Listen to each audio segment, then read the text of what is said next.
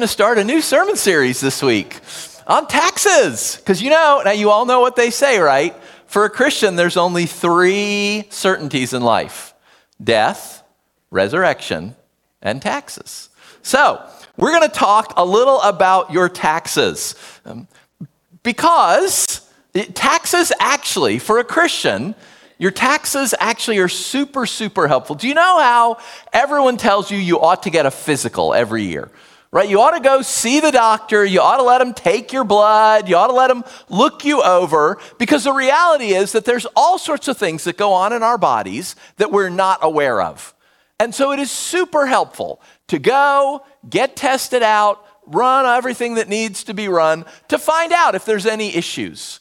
Right? Your taxes are kind of like that for you. They're kind of like an annual physical for your finances, because they force you to confront some things you don't necessarily want to confront, right? Like, I hate going to the doctor. They're just going to tell me things I don't want to know.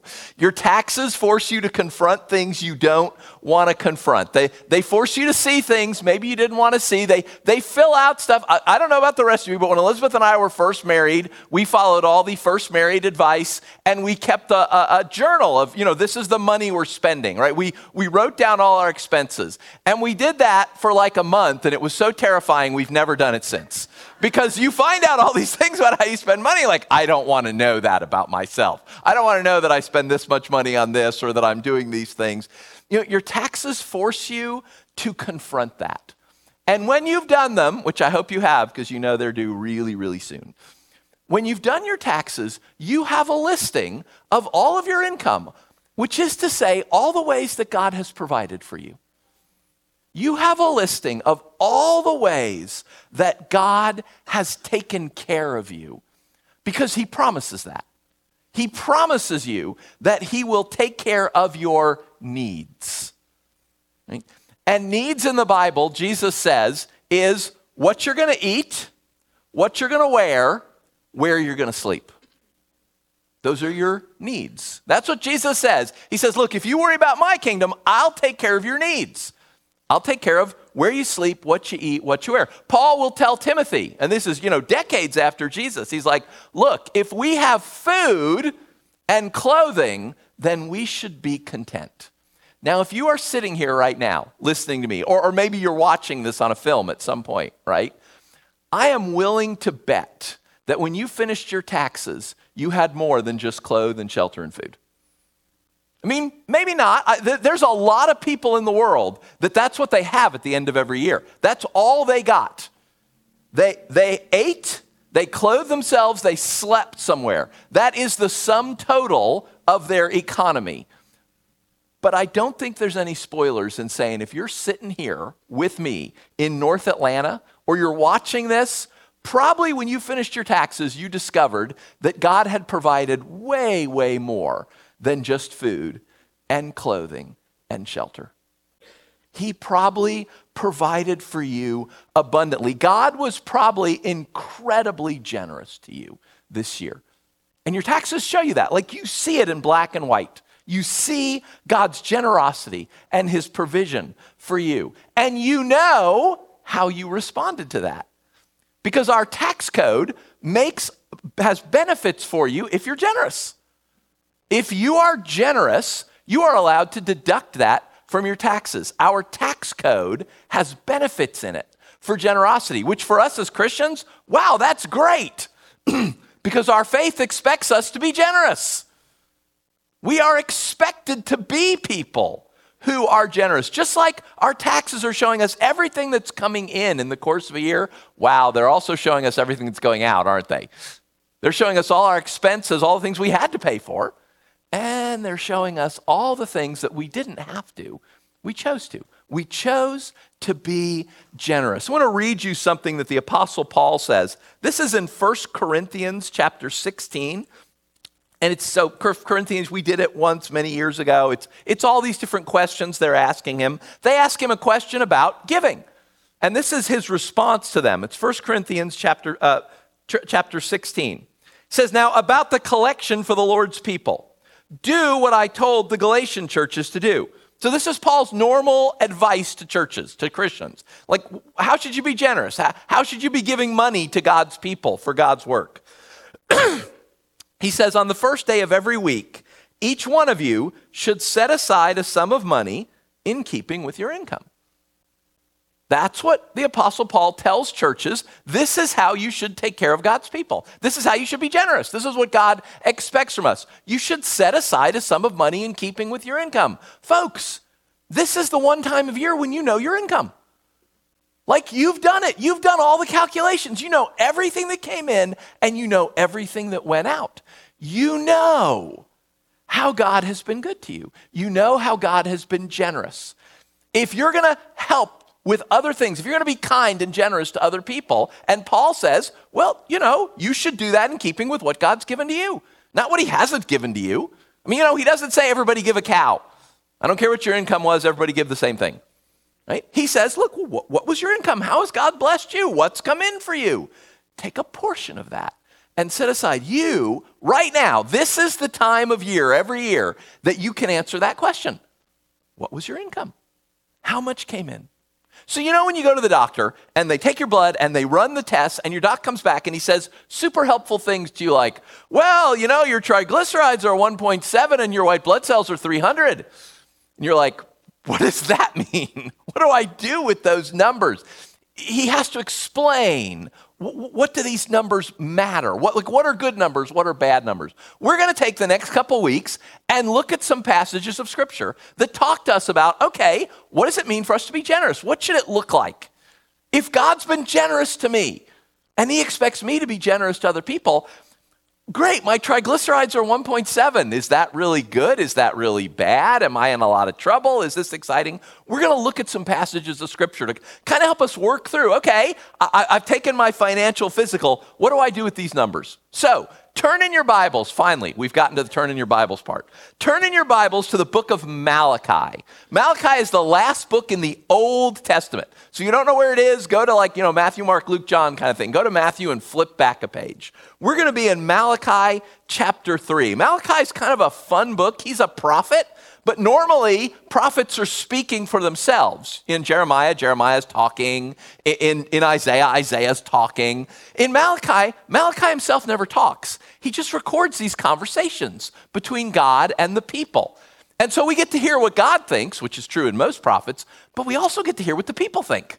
We get to hear what they say back to God, which is kind of fun. So we're going to pick up on one of these conversations that God and the people are having, interestingly enough, about generosity. So I'm going to start in Malachi chapter 3, verse 6, and I'm going to read on through to the end of chapter 3. So read along with me.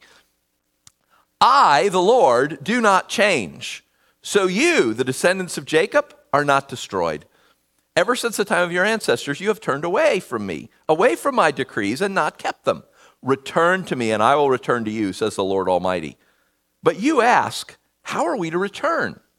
Will a mere mortal rob God? Yet you do rob me. But you ask, well, how are we robbing you? In tithes and offerings. You're under a curse, the whole nation, because you're robbing me. Bring the whole tithe into the storehouse, that there may be food in my house. Test me in this, says the Lord Almighty. See if I don't throw open the floodgates of heaven and pour out so much blessing that there will not be room enough to store it. I will prevent pests from devouring your crops, and the vines in your field will not drop their fruit before it's ripe, says the Lord Almighty. Then all the nations will call you blessed, for yours will be a delightful land, says the Lord Almighty. You've spoken arrogantly against me, says the Lord. Yet you ask, what have we said against you? You've said it's futile to serve God. What do we gain by carrying out his requirements and going about like mourners before the Lord Almighty? But now we call the arrogant blessed. Certainly evildoers prosper. Even when they put God to the test, they get away with it. Then those who fear the Lord talked with each other, and the Lord listened and heard. A scroll of remembrance was written in his presence concerning those who feared the Lord and honored his name. On the day when I act, says the Lord Almighty, they will be my treasured possessions. I will spare them just as a father has compassion and spares his son who serves him. And you will again see the distinction between the righteous and the wicked, between those who serve God and those who do not. Okay, little context here. Right? Do you remember just a few weeks ago, we were doing this series in Lent on redemption, the history of redemption. How after the fall, Adam and Eve and God, they're all together in the garden, and then they won't obey him, so they can't stay. It all falls apart. We have these various things that God does to try and bring people back together. And we're always asking ourselves, oh, is this it? Abraham, is this going to bring God back together? No. And the next one was Moses and the tabernacle. God, they go to Mount Sinai, they camp there for like a year. Moses goes up and down, up and down, up and down, up and down the mountain. And he brings back all these instructions from God. And he brings back this long set of instructions to build this tent called the tabernacle, which is going to be God's house. God is going to live. It's going to be his throne room. He's going to be right there. Finally, God and people for thousands and thousands of years has been separated. Now, finally, God and people, at least they're going to dwell kind of together from now on. Thank you. God is going to be here in this tent. The people can't come into his room. They can't come into his throne room, but they can at least get close. Do you remember all the rules we talked about? Everything that happened in the tabernacle.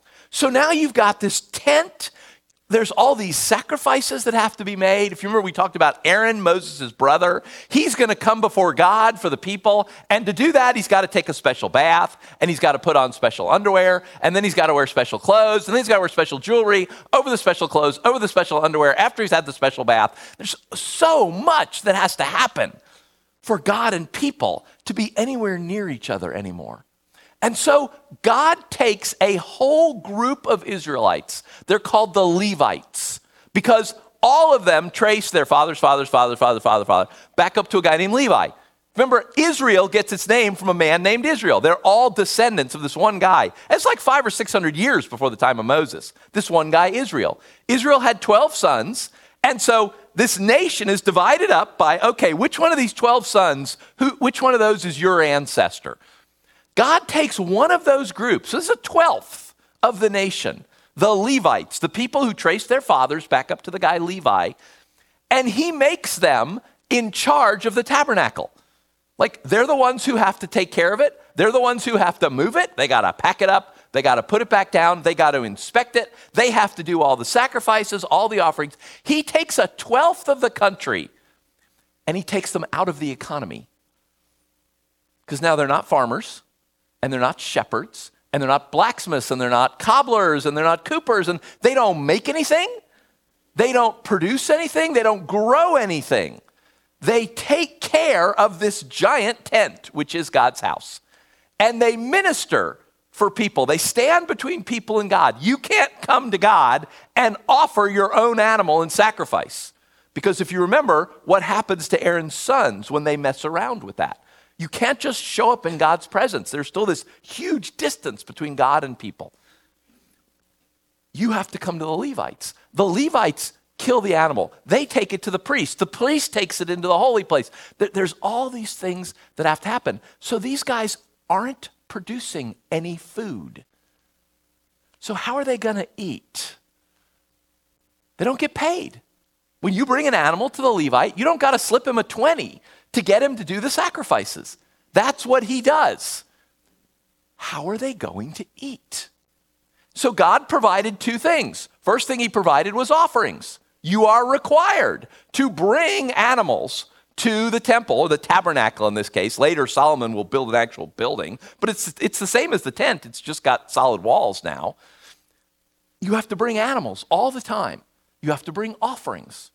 When I bring that offering, let's say you're the Levite and I have to bring the offering and I bring it to you and it's a lamb. You take the lamb, you kill it, you take out its guts, take out its intestines, you burn the intestines up on the altar. The lamb goes back to the kitchen because that's dinner for the Levites. Every morning you have to put out a dozen loaves of bread. There's just a table in this tent. You put out a dozen loaves of bread before God. And every evening you take the loaves and you go back and you take them to the dining room, and the Levites eat them. That's one of the ways the Levites eat. You are required to bring animals and food, and you don't give it to God. You don't burn it up in God's presence. The Levites eat it. And the other thing God comes up with, the other thing he institutes, is called the tithe. Tithe means a tenth, 1 out of 10. You are required, whatever you do for a living, farmer, shepherd, blacksmith, whatever it is, you are required to bring a tenth of your income to the tabernacle. And you're required to do that. If you're a farmer, then you're required to do that when you have a harvest. You bring a tenth of your harvest. If you're a blacksmith, you're required to do that when you get paid. However income comes to you, these guys don't have money or anything, they're just bartering. And whenever you get something, you're required to bring a tenth to the tabernacle for the Levites. Those 12 loaves of bread that get set out every morning, where does the grain come from to make them? Farmers. Farmers harvest their grain and they bring a tenth to the tabernacle, and the Levites store it. Remember, the Levites are only a 12th of the nation, but they're getting a tenth of the produce because they are expected to help the poor. They're getting all these offerings.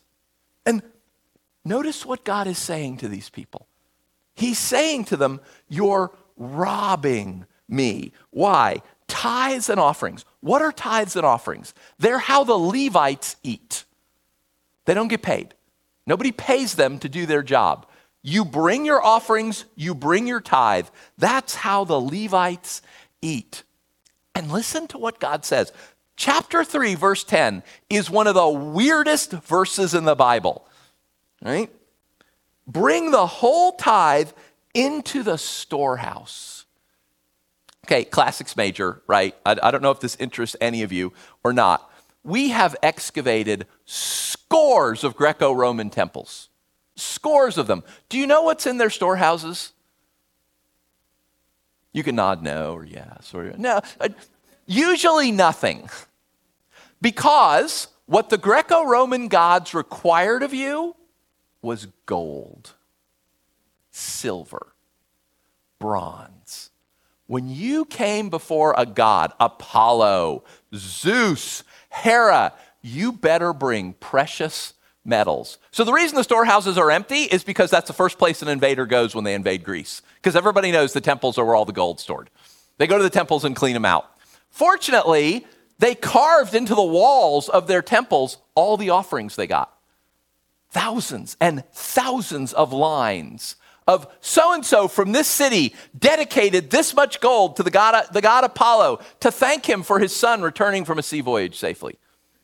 This guy from this city brought silver and dedicated it to Hera in hopes that his wife's pregnancy, in prayers that his wife's pregnancy would go well. Like we have that written all across the walls of temples in ancient Greece. The gods of Greece and Rome, they want your gold. They want your stuff. And it goes into their storehouses. And we have come across a couple storehouses that nobody found. And they're full of gold and silver and bronze and things like that. Because that's what the God wants. The God wants your stuff. Okay, I'm Scandinavian. Any other Norwegians, Swedes out there, right? What do our gods want? What does Odin and Thor, what do the Norse gods want? When you bring a Norse god an offering, what is it? A weapon. A spear, a sword, a pike, a lance, a bow. They want weapons because they're gods of war. And those weapons then go into storehouses and places like that, and then that's where they go. The Greco-Roman gods, they want your money. The Norse gods, they want your weapons. Gods all across the world, they want your stuff. Which is great if you've ever studied archaeology, because now there's all this stuff in all these temples, right? How do we know how they made war in Norway in 1000 BC? We found their weapons in their temples. What does this God want? I mean, seriously, think about it. What does this God say, fill my storehouses with? Food. So people can eat. Folks, no other God wants this. No other God comes and says, look, Apollo definitely says you're robbing him. He says it when you don't bring him enough gold. And Odin and Thor do not have kind words for people who turn in trashy weapons to them and expect help. You give them your worst sword and think they're going to help you? No, sorry. This God wants food, so people eat. And he says you rob me when you don't feed my servants. Like, there's nothing like this out there in ancient history. No other gods are saying things like this. You rob me because you're not bringing food in for my servants. And then the second half of the verse is weirder than the first. Test me in this, says the Lord God Almighty. Okay, I went through and looked this word up in the whole Old Testament. Like, where does this come from? Like, when do you use this? Okay, testing God, bad. Bad, bad, bad, bad, bad. Don't do it, right? Nothing good comes in the scriptures. So, again, I'm just looking at the Hebrew word in the Old Testament. Nothing good comes in the Hebrew scriptures from putting God to the test. He does not like that. He does not appreciate that. No, nothing good happens to you when you put God to the test. This is the only place I can find that uses this word, that God says, test me.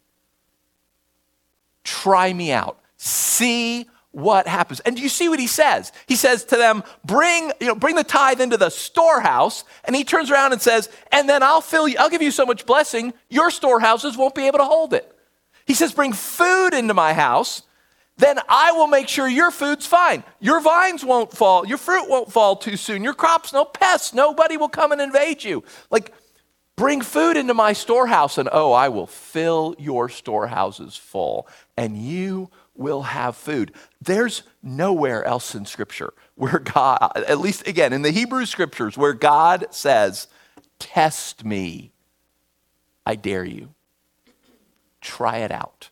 Just do it once and see if I don't do this for you.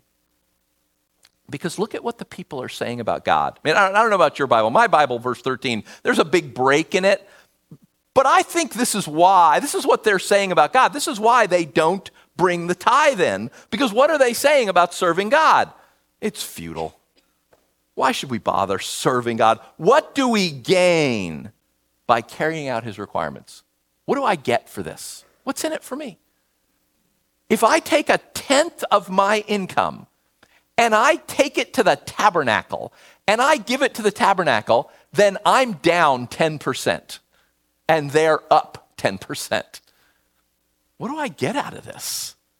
There's nothing in this for me. That's what people are saying to God. I think that's why they're not doing it. Like, I don't get anything out of this. Why should I bother being generous? Why should I bother giving this away? Why should I be paying these priests? Like they do their job anyway, whether I bring a tenth or not. That's their job. They have to do it. What's in it for me? People were saying. And what's so interesting here is God doesn't answer them. Like all through now until, we've kind of seen a little bit of it in Malachi, right? God says, hey, return to me. And the people are like, well, how are we supposed to do that? And God says, well, you could stop robbing me for starts. And the people are like, what? We're not robbing you? What are you talking about? There's this back and forth discussion. There's no back and forth here. God never answers them. Instead, we get this little interlude before we go on to the next question that'll show up in chapter 4, verse 1, where there are people who still trust God and serve him, and God knows it. And he says in verse 18, someday, one day, you will see a distinction between the righteous and the wicked. You'll see a distinction between those who do serve God and those who don't. It's coming, but it's true you don't see it now. I don't know about you all, right? I'm not a prophet, but I'm willing to bet we all have stories where we gave to people, where we were generous, where we helped folks. We took from our time, our money, our resources to help someone. And nothing happened. Nothing good. We have a benevolence committee in our church. People come to us looking for money. This is my 12th year as the pastor here. Wow, we have helped a lot of people in the last 12 years. Do you know how many have come back and said thank you? Take a guess. 0. We've gotten people jobs. We've gotten them apartments. We've helped. Sometimes it's just paying rent one time. Sometimes it's months of getting on with people. 0 people in 12 years have come back of their own accord and said, thank you. And I know When a year later, someone that we've helped, we found this person a new job that makes more money, right? And then they're gone. You don't hear anything from them. When I see them a year later, they're not there to say thank you. They're there to say, I lost the job. Can you get me another one? We all have those stories where we have tried to do what is good and right. We have tried to be generous. We have tried to help, and it has failed. And again, I can't speak for you, but there are certainly times for me in ministry when I think this is futile. What are we getting out of doing all this? What good is coming from being generous and trying to help people? And I take great comfort in what God says in verse 18. Oh, you will. It's coming. You don't see it now, but you will. There will absolutely come a day when you will see the difference. There will absolutely come a day when this will matter. Sometimes now, oftentimes now, yeah, we don't see it. And so they're not doing it. Again, I'm trying to give them the benefit of the doubt. The other option is, of course, they're just total bozos and don't want to obey. I'm trusting we're not total bozos. We do want to obey. Yeah, lots of times you look at these things, you're like, nothing good is coming of this. Why am I bothering? What do we gain from obeying? What do we gain from helping? What do we gain from trying to do good in these situations? When no good seems to come of it, I take great comfort that God says, it will. Yep, you don't see it now, but you will. God listened, God heard, a scroll of remembrance was written in his presence concerning those who feared the Lord and honored his name. Every time you choose to obey him, every time you choose to be generous, every time you choose to give, though you don't have to, and no one can force you to, it seems like God's writing all that down. Like he's keeping track of it. It's getting recorded, and the day will come, the Lord says, when all of this is going to come out. All the good that you've done, all your generosity, all the things you've tried and seemed like they failed miserably. The day is coming when all that will be brought to light. It's all been recorded in the presence of the Almighty God. There's a proverb that says, he who gives to the poor lends to God. You're not giving it to God. You're lending it to him because he will absolutely pay you back. He knows it. He's recorded it. He will deal with it. The day will come when you will see it, he says. Now, this covenant, this world that we're in, the tabernacle, right? There's no tabernacle anymore. It's gone. We don't need it. That's what we celebrated last week. After Jesus, remember one of the things that happened when Jesus died, that 18-inch curtain of fabric that separated God's throne room from everywhere else that nobody could go in, it just rips open. All of a sudden, God's presence is open to people. When Jesus died, we don't need any of this anymore. When God says, bring the tithe, bring the offerings, there is no tithe and there are no offerings anymore. That whole thing is gone.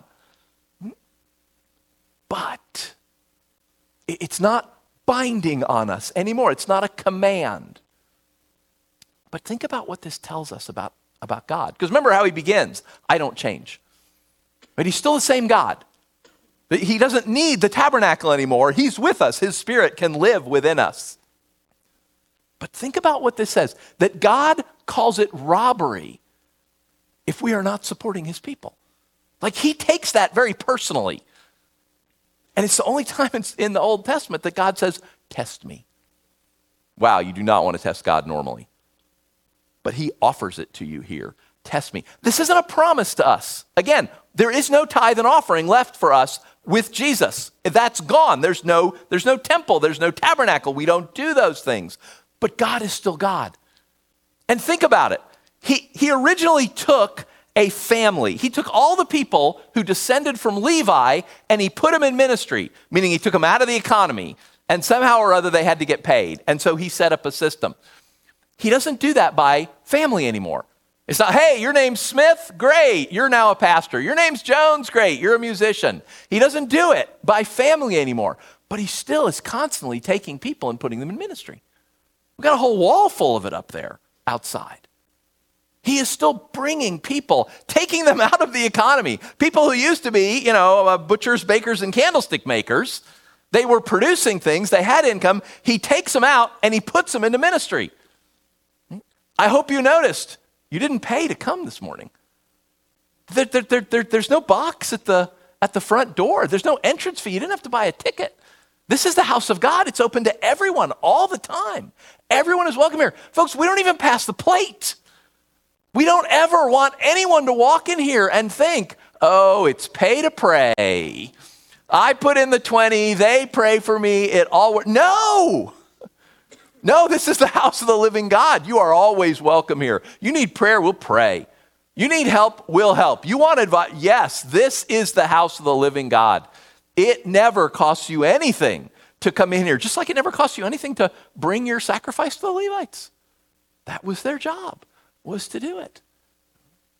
God is still pulling people out of making money and being in the economy and plopping them into ministry and saying, you go work with disadvantaged youth downtown. You go out into Southeast Asia. You go plant churches here in Bosnia. He's still doing that, and it all still has to get paid for. And he's still doing the exact same principles he used to use. That he takes some people out of the economy and they do ministry full time, and all the rest of us who produce things, who are in the economy, who get paid, we take a portion. And it's interesting what Paul said to the Corinthians. Not a tenth. Not set aside a tenth. The tithe is gone. That whole system, it's done with. We don't need it anymore. He says, set aside something in keeping with your income. So you've just done your taxes. Now's the time to figure this out. Now's the time to do the things that this God who is concerned about food, he's concerned about people being able to minister. This God who takes it personally, that we support what he is doing around the world. Wow, now you know what your income is. Now you know what came in. Now you know what came out. Now you know how strongly he feels about it. Again, not under this system. There's no tithes and there's no offerings, right? You don't owe me a dime. We don't pass the plate. You are not required to give a dime to this church, and you are welcome to sit here every week. But God has something. He has some place he wants you to plug in. He has something he wants you to give to. He expects your generosity. He doesn't take kindly to people who aren't helping. But where you help, that is between you and him. Because there are no more tithes and there's no more offerings. But there's still the same God and the same principles. Where does God want you being generous? That you have to ask him that. I mean, I'm going to ask him that and pray for you. But you've got to ask him. You just did your taxes. You know how much came in. You know what came out. Right now is the time to sit down with him and say, Lord, how do you want me to be generous? Where do you want me to be giving? What do you want me to be supporting in the collection for God's people? I mean, that's the whole world. God's people are everywhere and God is at work everywhere.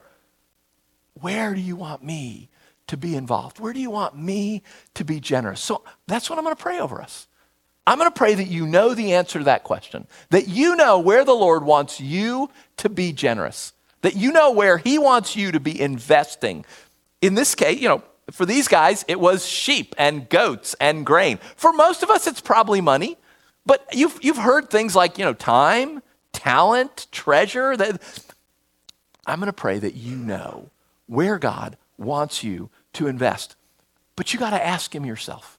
It's like taxes, right? It's work. It's a lot of work to get all that done. Oh, but now you know. It doesn't just have to be so you can fulfill your obligation to the government. Your taxes can also be so that you are a generous person before the Lord. So that you say to God, look, Lord, look how you blessed me. Look at what you gave to me. What do you want me to do with it?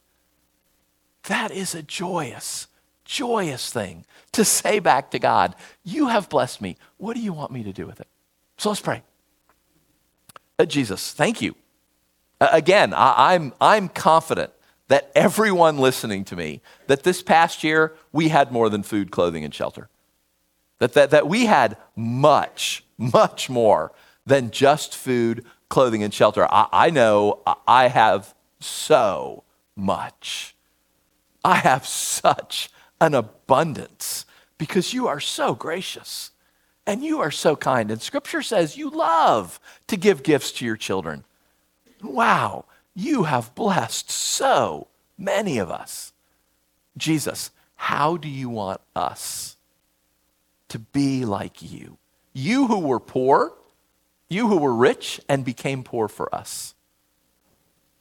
How do you want us to take what you have given us and be generous with others and see you at work? The collection for God's people. Who are God's people that you want us to be collecting for? How much do you want us to set aside? Where do you want us to give it? Lord, we are your servants, and so it is for you to direct us. It is for you to tell us what you want us to give, where you want us to give it, how much you want us to do, because everything we have is yours. You've only promised us food, clothing, and shelter, and yet you have given us so much more. Jesus, how do you want us to turn around and be generous just like you? To be the people of a God who gives and gives and gives.